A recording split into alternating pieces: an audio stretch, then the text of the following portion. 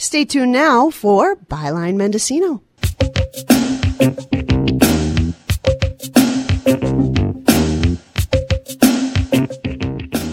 And good morning. Welcome. This is Byline Mendocino. I am your host, Alicia Bales. Byline Mendocino is a media roundtable. We discuss local journalism and local news makers every other week. I think I'm on the first and third Fridays of the month from 9 a.m. to 10 a.m., alternating with Joy LeClaire and Forthright Radio. So welcome. Mary Callahan reported in the Press Democrat on December 2nd that the Santa Rosa Diocese of the Catholic Church is planning to declare bankruptcy in advance of a slew of clergy abuse cases set for trial starting in April. A state law opened what was called a look-back window to allow victims of sexual abuse by the Catholic Church and other institutions to file civil lawsuits for claims that exceed the statute of limitations. So abuse that may have happened when people were children and now they're adults and finally ready to come forward. The statute of limitations was basically done away with for these 3 years. And in these 3 years so far, 130 new claims have been made against the Catholic Church, the Santa Rosa Diocese, by survivors. So this 3-year window period ends on December 31st, just over 2 weeks from now, and more sexual abuse claims are expected to come forward in the meantime.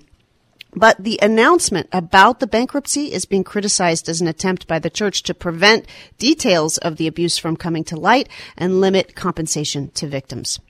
So Mendocino County is part of the Santa Rosa Diocese, and when I read the article by Mary Callahan on December 2nd, I wondered if there was any part of this story that took place up here, and any local churches involved, and what I found was the remarkable story of Sister Jane Kelly, and I'm sure she'll be familiar to a lot of listeners, but for me, she just wasn't in my radar about Mendocino County stories. And so I want to bring the story of Sister Jane Kelly to you today. She was a parish sister and director of religious education at St. Mary's Catholic Church in Ukiah.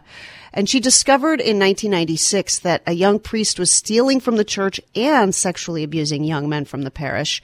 She spent 2 years trying to get the church to take action. And at the time, the Santa Rosa Diocese was run by Bishop Patrick Zeman. When her efforts failed, she turned to the local media, who published a story about Sister Jane Kelly's claims of abuse, and the priest was removed a week later. The article was published on January 22nd, 1999. It was titled "Catholic Nun Blows the Whistle." It ran on the front page of the Press Democrat and was written by none other than Mike Janella, who's in the studio with me today. And we're going to spend the hour hearing stories about Sister Jane Kelly, her extraordinary courage, the crucial role of our local media in exposing clerical abuse when the church refused to act. Good morning, Mike. Good morning, Alicia. Thank you so much. I mean, it shouldn't maybe have been surprising to know that you were once again at the center of an extraordinary series of events here in Mendocino County, since your reporting over the decades is legend. But welcome to KZYX this morning. So can you start by just talking about your reaction to the bankruptcy, and then we'll talk about Sister Jane Kelly. Thank you. When I read the bankruptcy story, I have to admit that I kind of slapped the table, and it angered me. It angered me because the church and the Diocese of Santa Rosa has had years to settle up, come to terms, deal. So for them, all this time later, to now whine and moan about possibilities of more, it just seems horribly unfair. And I happened by chance, but I've covered this diocese stories from the beginning. I can assure you that listening to the stories of these men, mostly men, I did talk to a few women, but it was mostly men, young men, It's horrific stories. It's lifelong. The damage is absolutely incredible what goes on here. So for them to kind of all these years later say, not threaten. We're going to go into bankruptcy to avoid as best possible any more financial damages. The people of this diocese, the Catholics in this diocese, they have supported this diocese forever. In St. Mary's in Ukiah, they rallied to keep we did not have a priest for a year in the middle of all this scandal. And Mary Lydham Thomas became the administrative person. She and the staff ran this parish without a priest for more than a year. They dealt with the fallout from the school. I can't tell you, it doesn't take much to imagine how damaging this scandal was to everything, all that's good about the Catholic Church, how damaging it was. And I think of Sister Jane, and I actually could choke up a little. She's a person of remarkable intelligence, courage. She, as most of you probably know, she was instrumental, the founder of Plowshares, Peace and Justice. She was on the Ukiah Planning Commission. I mean, this is an individual that was engaged and contributed to the community. And had it not been for her, I just don't know how long this would have gone on without any public knowledge. So start us out. When did you first meet Sister Jane Kelly? When I first moved to town, I'm a good old Catholic boy. And when Teresa and I moved to Mendocino County in 1985, we had 3 little boys and soon to another 4th boy. And St. Mary's, of course, became the center of our spiritual life. And I got to know she and Father Gary Lombardi. They are probably the 2 finest examples of Catholic spiritual people that I know. And Sister Jane, what I was taken by her was not only her community activist and her awareness, but she was a woman of remarkable intelligence. And frankly, her knowledge of theology and the Catholic way of looking at things was as good as any priest I've ever known. And I remember immediately thinking, why isn't this woman a priest?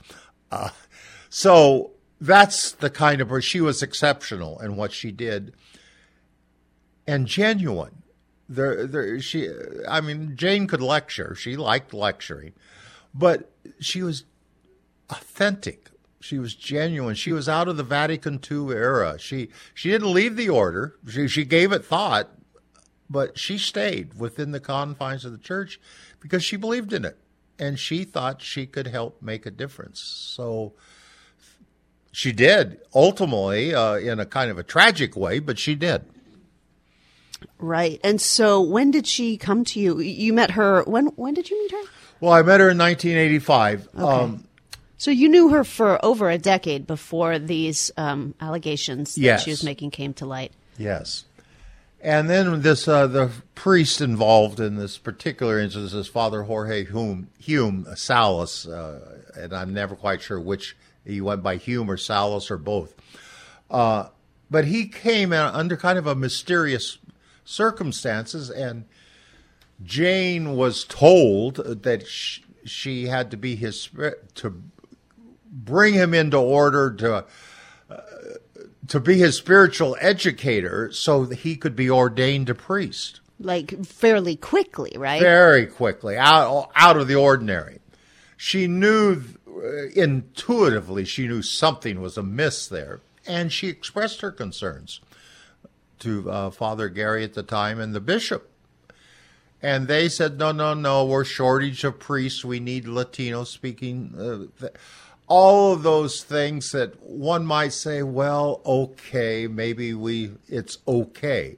Mm-hmm. So she was very reluctant, but she took the assignment on. And this was about 1995? About 1990, he arrived here. 1992, I see from a note of here. He arrived in 1992, and by 1995, Sister Jane had worked with him for a year or so and became very suspicious. His educational thing didn't add up. His spiritual awareness, the teaching, the Catholic teachings, none of that really added up. And she increasingly was concerned about who is this guy.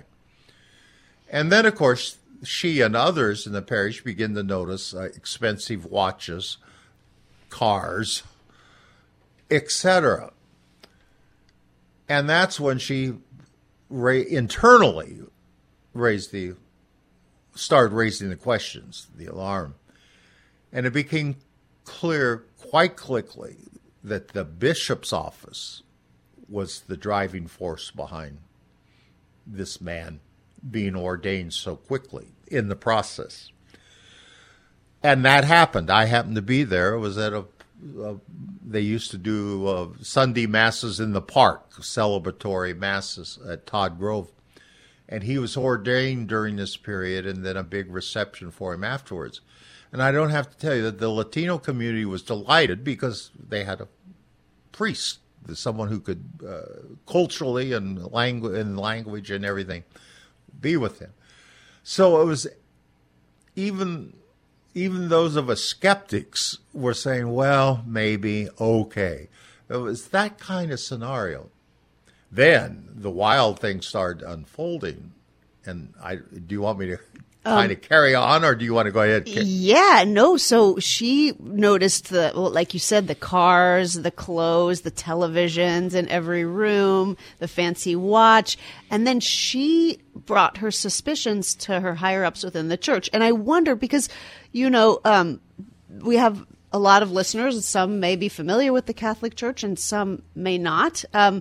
Do you just want to explain to people how the Catholic Church hierarchy works? Like when she noticed Father Jorge Hume Salas behaving strangely, and who did she have to go to in order to bring her concerns? Well, the process, she obviously went to the parish priest at the time, Father Gary Lombardi.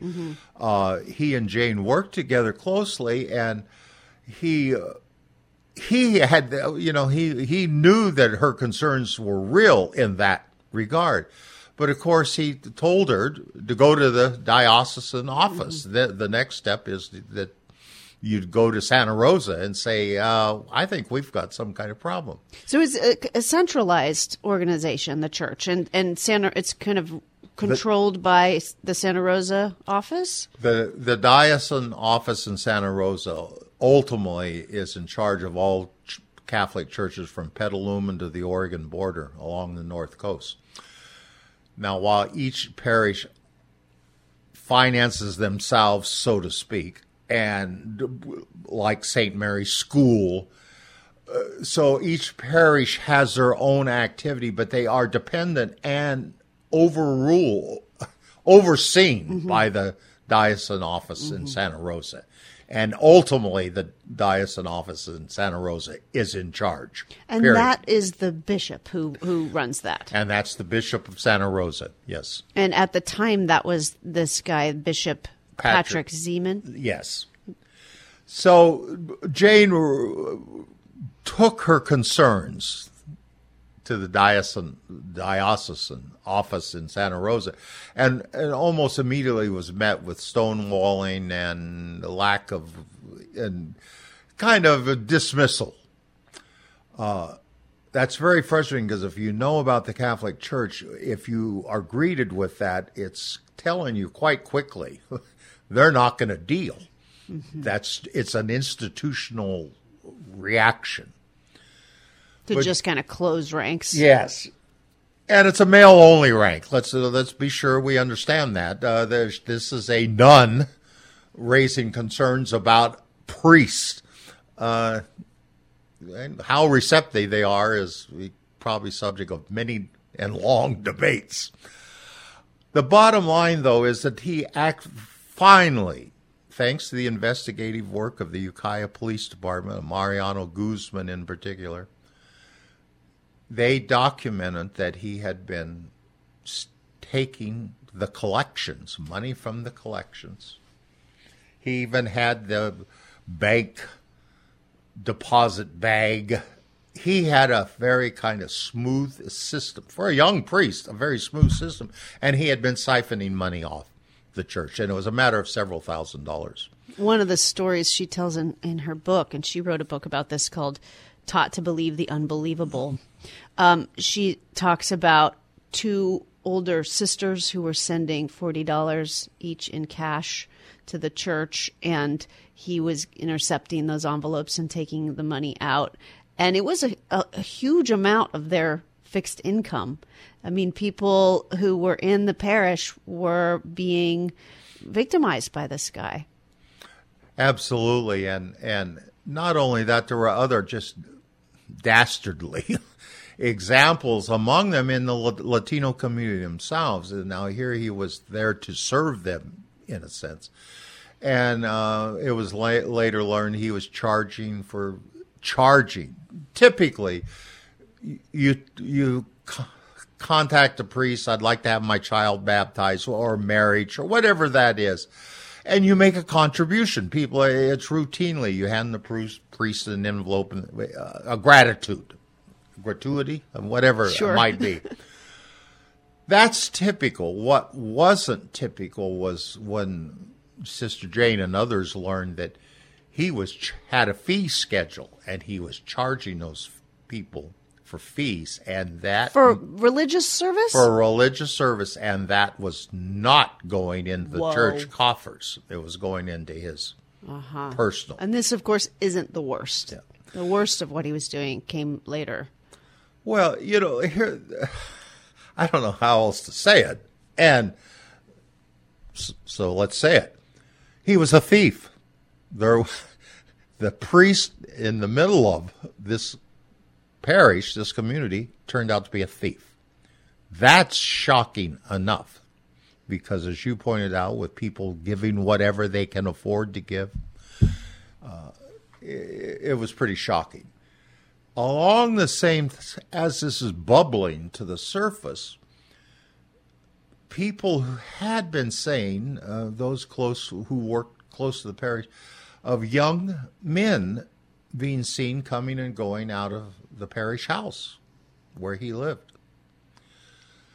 Now, we all know lots of times people see and conclude things. So obviously people were careful about that. Well, not what does that mean?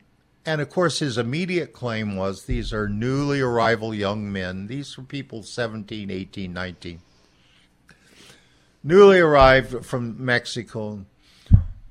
In the culture where they're from, the small towns that they were from, the priest was the center, remained the center of the thing. So naturally they would come to the local priest for help, advice, whatever. So on the surface, you're going, well, that's part of his role. But then the stories just kept getting more and more, and about alcohol in the rooms, so-called hypnosis, whatever that may mean. Whoa. But ultimately, and I personally am aware of this because I met 4 of these young men, and there's tape recordings of them.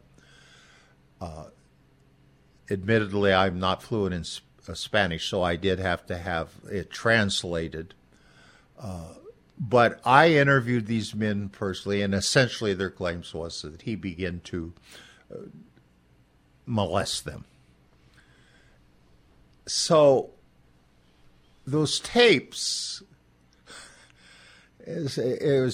now things are getting really, we have a thief, a known thief, right, documented, and now we have these allegations being made, and there are tape recordings. And I believe there was one other, I think Casey Meadows of the Ukiah Daily Journal, I'm not quite sure, can't quite quell the detail, but we interviewed them. And you interviewed them because Sister Jane had come to you? Well, because I'd heard about that. And she had confirmed that she had heard about that. And so I tracked down, do these tapes exist? And in fact, they did. And that's when I said, well, I want to sit down and interview these young men. And I did.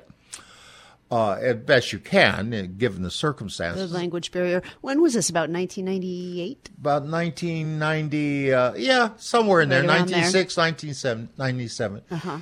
And the young men were very nervous and apprehensive. This was a whole new world to them, and it was in America, and why am I sitting here with a reporter? Right. And it was a difficult situation for everyone.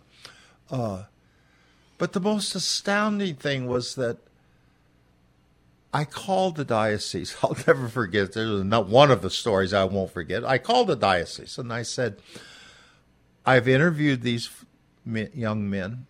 There are tape recordings, and they were turned over to the church, the tape recordings. The bishop's office said, give us the tapes, and we'll deal. People at that moment assumed give us the tapes meant that the bishop was going to go to the police with the tapes. Suddenly, the tapes did not exist anymore. They denied that they had possession of them. It was at the time, we didn't really see it at the time, but what it really was from certainly the St. Mary's and the Eureka Church also was beginning to experience a lot of talk about Father Gary Timmons at Camp St. Michael's in Leggett. All this is starting to bubble now, and there's just no way you couldn't realize there's something going on here. I don't think we have to kind of go into the details of all the progression here, but I can tell you that Sister Jane then did go into action that focused on Father Jorge, the Ukiah priest, and said when she learned that he had actually been, I'm sorry, let me back up for just a moment, because this is another astounding little part of this. The bishop comes to Ukiah, meets with the church leaders here, the council, Bishop Zeman, the local church board, for the lack of a better term. And I'm so hesitant to say this, but it's history and it's what it is. At the time, we had a fine police chief by the name of Fred Keplinger. Fred Keplinger was a devoted Catholic and a member of the church. He attended that meeting with the bishop. And the bishop, quote, swore this group of people to secrecy. This is a Catholic thing. So the bishop swore them to secrecy, and I will take care of it for you. He removed Jorge. The demand was, you need to get this priest out of our system. So he did remove the priest from the system. What none of us knew, except for those involved, was that, in fact, the bishop knew all the details. So he not only removes, it goes quiet for a year, life tries to get back on track, and Sister Jane learns that the priest has been reassigned to a church in Napa. And that, bless her, is when she went ballistic and said, oh no, we're not doing moving around, because as we all later learned, that was what they do. That was their policy, in fact. Yes, was to reassign troubled priests. So he goes to Napa, Sister Jane goes public, and that's when she came to me. Okay, so you'd all been sworn to secrecy. I didn't know any of this at the time. Oh, you weren't at the meeting. Oh, no. I had no knowledge of it because none of that's secret in my life, But Jane refused to go to that meeting because she intuitively knew something was going to come down that way. So she refused to go, but she had all the information, including the original police reports. So when she learned that he had been reassigned, that's when she called me and said, I think you and I need to have a conversation. And I went to her place, and one of those most incredible moments of a very genuine, honest person looking at me and slid across the proverbial brown envelope with police reports and other various documentations, including his so-called academic background. But she laid it all out there, and I looked at her, and I'll never forget, I said, Jane, I might be able to use some of this anonymously, but I really need you to put a voice to it. That it's the only way to really make this happen. And she, without a blink, said, okay, let's do that. And then I do remember looking at her and saying, the boys are not going to be happy with this nun that they already think is too liberal because of her plowshares and her peace and justice and all that. She was a remarkable woman. She had decided, she knew, and she said, I'm prepared. And literally, they shunned her. I mean, the bishop, the archbishop, all the way up and down the ladder, 90% of the males involved in this shunned her. How dare you question the priesthood? All right, let's take just a moment to remind people what we're talking about. This is Byline Mendocino. I'm Alicia Bales, live in the Ukiah studio with veteran local reporter Mike Janella. On the heels of the story about the Santa Rosa Catholic Diocese declaring bankruptcy in advance of 130 clergy abuse cases that are set to start going to trial in April, there is an incredible local story here with Sister Jane Kelly, who was in the St. Mary's Parish in Ukiah, who was one of the earliest whistleblowers on abuse, and particularly abuse by a young priest in the Ukiah Parish. And she came to Mike Janella in the late 90s after she'd spent years trying to expose what was going on there. She went to the local press, and we're right at that part of the story where she's come to you. She slid the brown envelope across the table with proof of her allegations, and she's agreed to come forward to not make this an anonymous accusation, but to come forward as a whistleblower, and now she's experiencing the consequences. So let's talk about the article and what you published and what happened after the article was published. It is quite a saga, an interesting saga. The Bishop Zeman had a lot of stature within the Catholic hierarchy. He was well known in California. He was from a very old and prominent Southern California family. He had all the connections. No one would believe that he was engaged in any impropriety. And of course, he was a man of great charm and wit and personality, so he went around assuring people that this is all slanderous falsehood, radical Jane Kelly, blah, blah.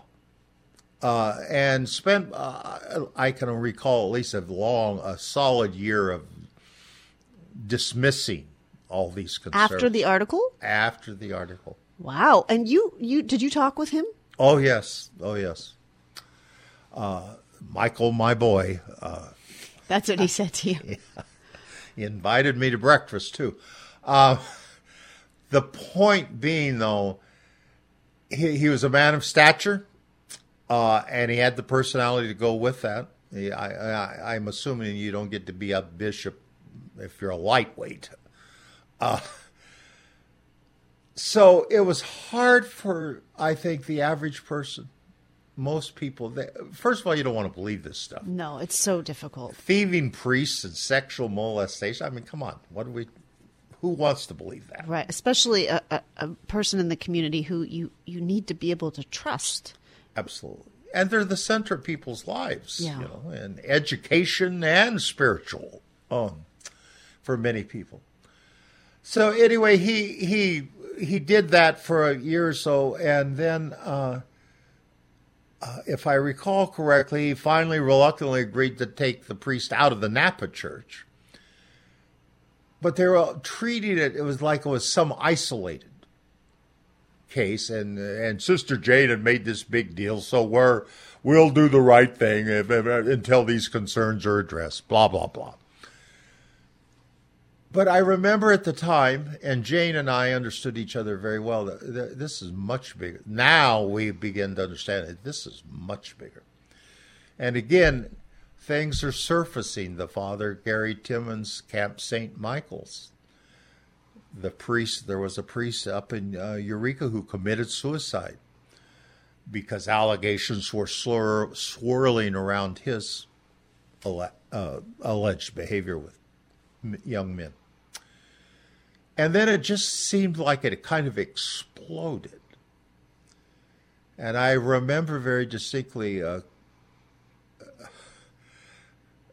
turmoil. It was coming down, turmoil happening. I'm having conversations with the bishop. He's in total denial, making every denial possible. And then the most incredible thing was I get a call from a Santa Rosa attorney who had been hired by the Ukiah priest. And I'm having this conversation saying, I'm sorry. I thought she was defending the priest had been unjustly accused or something to that effect. And I just couldn't piece this together. And finally, she said, I'm suing Bishop Zeman on behalf of the priest. And I said, I'm not sure what you're telling me. And she said, well, you need to try to dig a little deeper and do a little more, because ultimately, as it turns out, the lawsuit that she was talking about, the priest, she filed on behalf of the priest against Bishop Zeman, in effect alleging he had blackmailed the priest into sex. Here we have young men and molestation issues going on around patients, and all of a sudden I'm saying, are you saying that the Bishop of Santa Rosa took this guy and said, I'm not going to turn you into police? I could, but I'm not going to, in return for sex? And that, in fact, was what it was about. He had taken the priest under his proverbial wing, reassigned him to Napa, and then demanded that he engage in sex. And they did. Whoa. The bishop and the priest in sex. So. One of the most incredible. Gobsmacked. So, okay, this was in the early 2000s now. I remember reading some of the coverage in the Press Democrat researching for this show about the priest, the bishop denying the allegations. And these are articles in 2002 to 2005. Yeah. Whatever became of the priest's lawsuit? The priest, the Diocese of Santa Rosa paid the priest $500,000. And he went back to Mexico. And he was defrocked, I guess they call it. He was no longer a priest. That question was raised any number of times about not only Jorge Hume but other priests. If it's proven that these priests are engaged in this, why aren't they being defrocked? Mm-hmm. The Catholic hierarchy had put a spin on it that I can't even begin to explain. So in some cases, I think there were, but I do know in Father Jorge Hume's case, he wasn't. He received his $500,000 settlement, and he went home to Mexico. Mm-hmm. And then what happened to Bishop Zeman? Well, another incredible story. As this is all crashing, the crash is happening. And I've been now covering it. I'm pretty engaged in it, and I'm pretty aware. Right, you're consistently writing articles about this. For a year and a half, 2 years. The secrecy is over. This is much bigger than any of us thought of, including Sister Jane. Mm-hmm. I mean, we're all kind of going. It was unbelievable, actually, and topped by Bishop having sex with the errant priest. I mean, hello. But what happened was even stranger in many ways, and I've never been able to forgive the church. I learned that the bishop, the Archdiocese of San Francisco ultimately is the ultimate in charge of the Diocese of Santa Rosa, the Catholic of Northern California. Mm-hmm.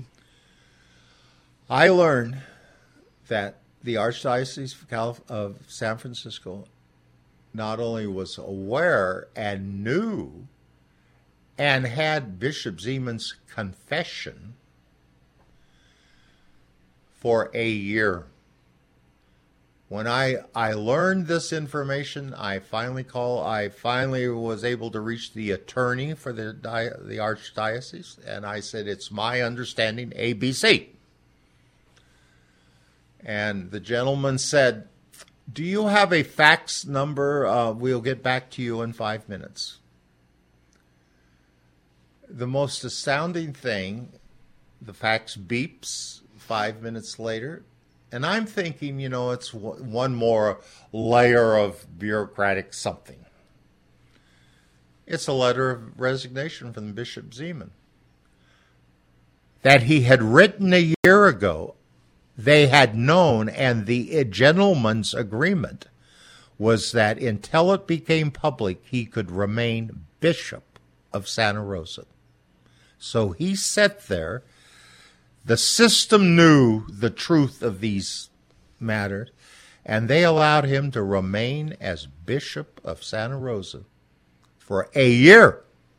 And then as soon as I, the press Democrat, pushed the button, unknowingly, but we pushed the button, you're done, Bishop. You have to resign. Within 5 minutes of your phone call. Yes. And then he went to a treatment center in Pennsylvania and then ended up ultimately living in a monastery. He kept his title. Bishop. Wow. They didn't remove his title, and he ended up in a monastery in Arizona, I believe it was, and he eventually died there because he had some health issues. But it was just it was cover up. It was lies, deception, cover up. From bottom to top. And all the worst. It's heartbreaking because here it is. I'm finding myself talking about the institutional corruption. And what we really have are hundreds of young men. And part of my story, I guess what I really want to say, because I'll probably never be able to forget it, is I'm sitting down and interviewing these young men.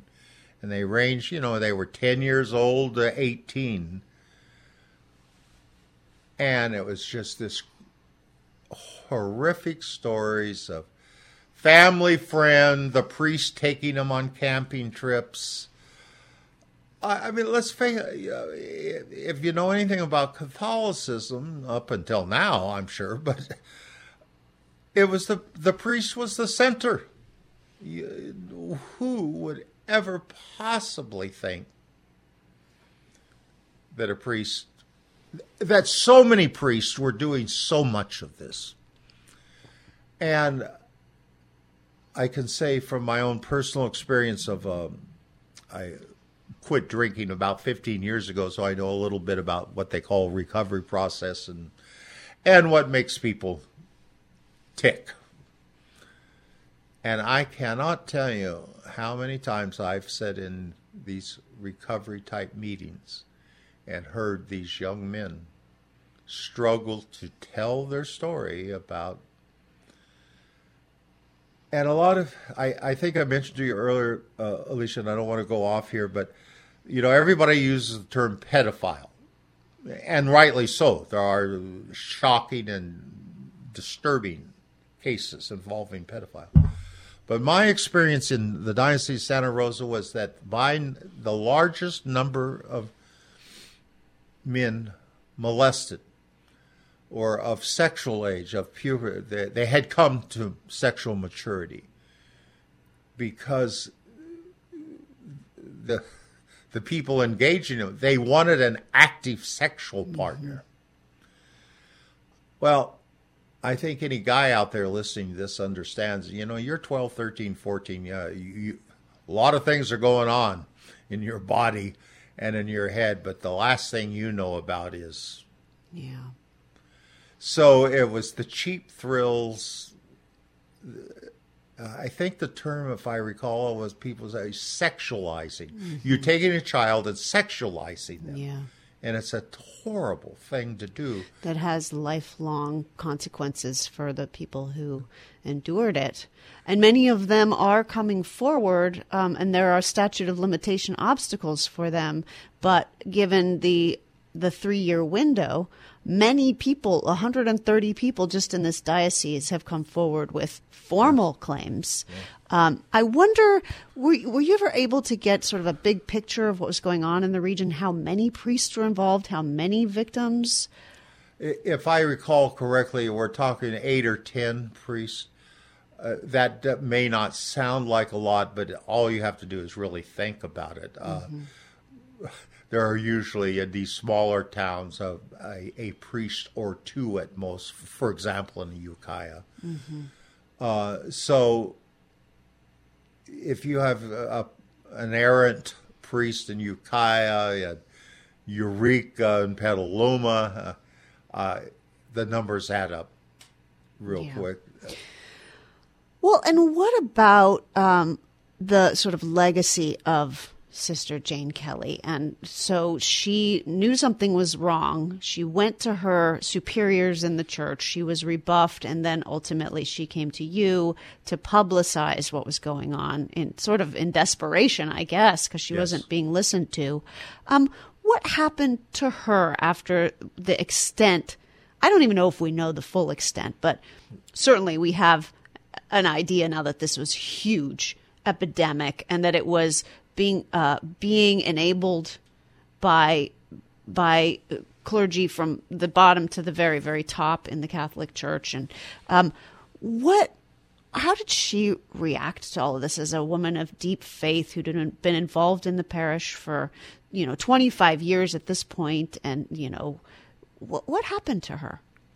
Well, she's a remarkable woman, and she did have her one moment. I want to tell this quickly. The Archbishop Leveda out of San Francisco came up to kind of wave his finger at St. Mary's people and tell them to stop being so noisy and nasty and settle down and we'll take care of this. But she was greeted by Sister Jane, and there's a classic Press Democrat photograph. The church was packed. People were really angry with the church leadership. Understandably. And the church was packed. He comes marching in with his entourage in full regalia and is greeted by Sister Jane, who they're having a conversation, and obviously it escalated quite quickly because there's the photograph of Jane waving her finger in the Archbishop's face. Now, we all applaud, those of us who were there, hundreds. She was given a standing ovation. I mean, the people, St. Mary's typically or traditionally has been kind of a conservative Catholic parish. It was a moment that I didn't even expect to see, of a standing ovation for this nun. And of course, I don't have to tell you, the Archbishop was furious. And so within the church hierarchy, Jane was shunned. She was labeled a rabble-rouser and all the other nasty things that one could say about activists. But Jane the good news here is that Jane's honesty and integrity, she won the hearts of the people. And I don't think people have ever forgotten. They may disagree with her politics. They may not sure anything about her liberal theology, so-called liberal theology. But she won the hearts of the people and the respect of the people. And that's, I think, when she became so, her health conditions and her aging, she returned she's a member of the Presentation convent in San Francisco. And she returned there finally in, I believe, 2018. So very recently, 4 years Very ago. recently. She's still alive. She's alert. I have her contact number. We stay in minimal contact. She must be in her 90s now. She is, and but she's alert. Martin Bradley here, who's known Jane from the very beginning, he had told me the other day that she still is able to receive visitors, although she's bedridden now. But what a remarkable person, and she was able to go home, so to speak, to San Francisco. So she's still in the church? Yes. Because there was some coverage a few years back that she had left. She had told the order had suggested that perhaps at the end of all this uproar and furor that perhaps she should return and lead a little more quiet life. In San Francisco. Yes. Mm-hmm. That seems unlikely that she would lead a more and she quiet refused. life. She ended up just saying to the order, no, I'm not ready to come back. But ultimately she did, and she did return about, it would be 4 or 5 years ago. And, of course, bless the sisters at the convent, they happily took her in and are caring for her and giving her the end of life that she well deserves. But she's fiercely independent and an absolutely darling woman, and I used to have a whiskey or two with her, and she's marvelous. She's Irish, you know.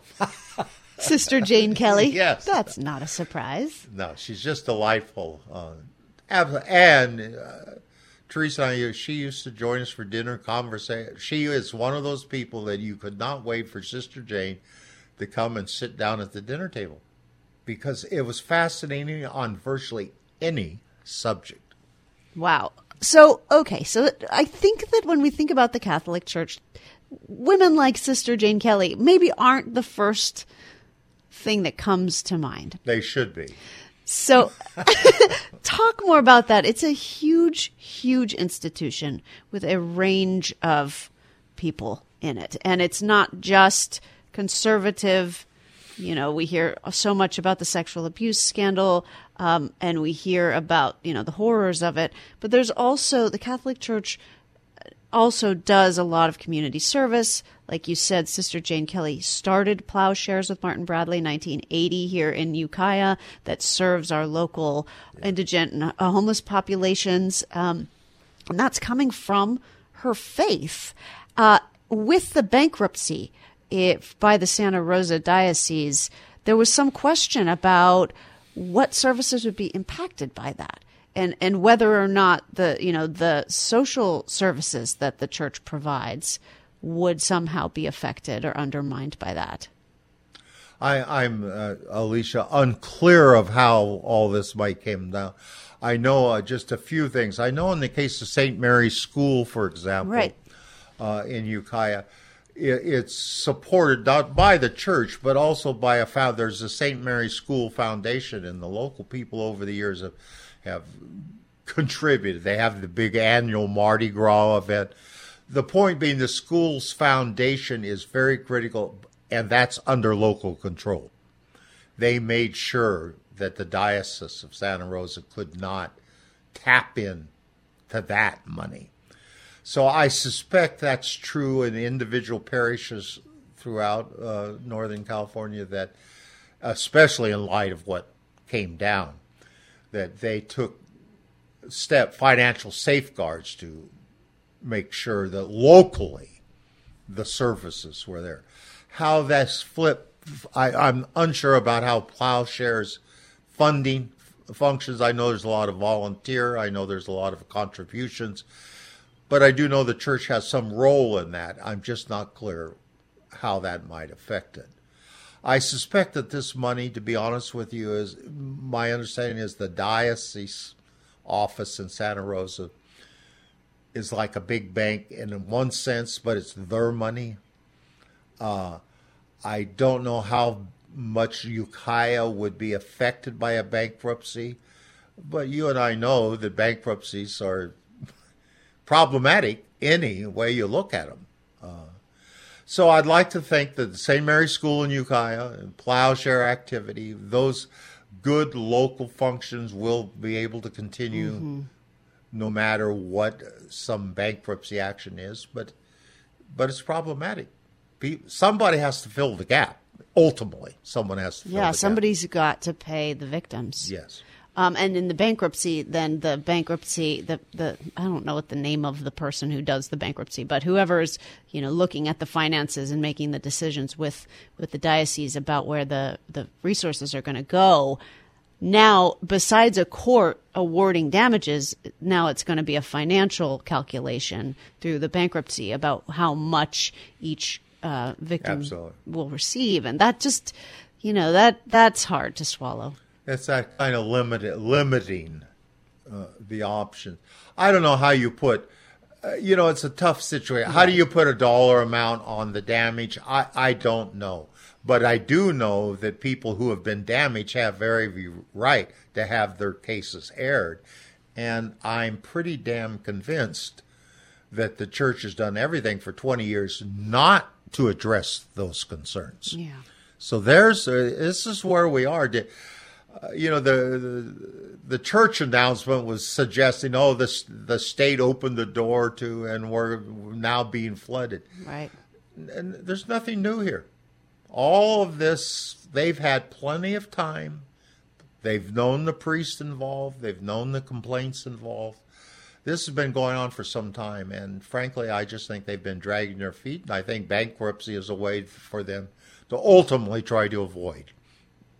All right, well, looking back, let's wrap up now. We've got just a few minutes left. Looking back at the sort of the larger impact of this story, your coverage, Sister Jane Kelly and her courage, what are you left with now as we are looking, I don't know if it's solved. I don't know if the church has effectively eliminated this kind of thing or if they've taken steps or, but how do you feel about it looking back at your role in it all and how this all unfolded?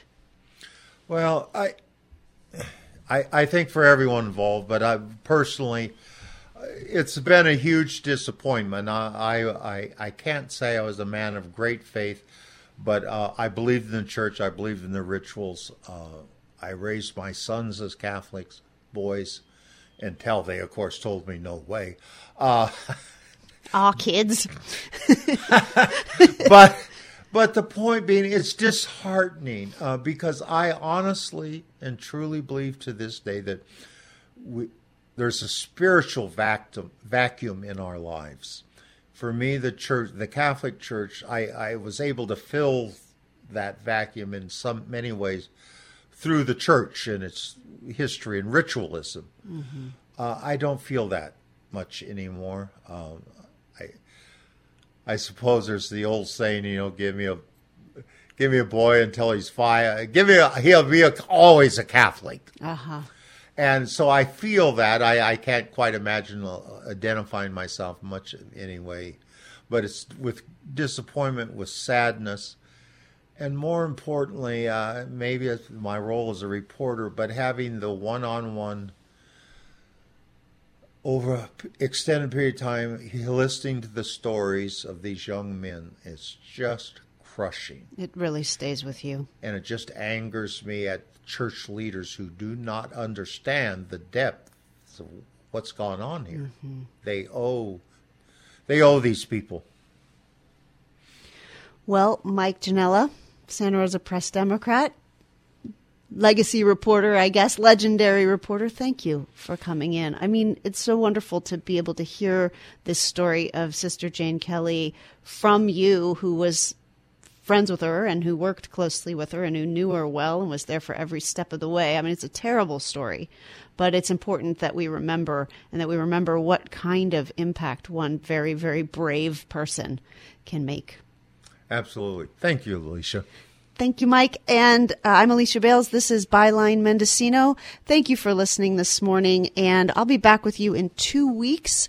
I guess I'll be here on the 30th, close to New Year's Eve, with another edition of Byline Mendocino. Next week, it's going to be Joy LeClaire on Forthright Radio in this hour from 9 to 10 a.m. Once again, thank you so much for listening. Enjoy the rest of your morning. Take heart. It will get better. This has been a production of Mendocino County Public Broadcasting. KZYX, Philo 90.7 FM, KZYZ, Willits and Ukiah 91.5 FM, and Fort Bragg at 88.1 FM. You can find more content like this on our website at kzyx.org, and consider donating by clicking the red donate button in the upper right corner. Thank you for listening. We'll have reason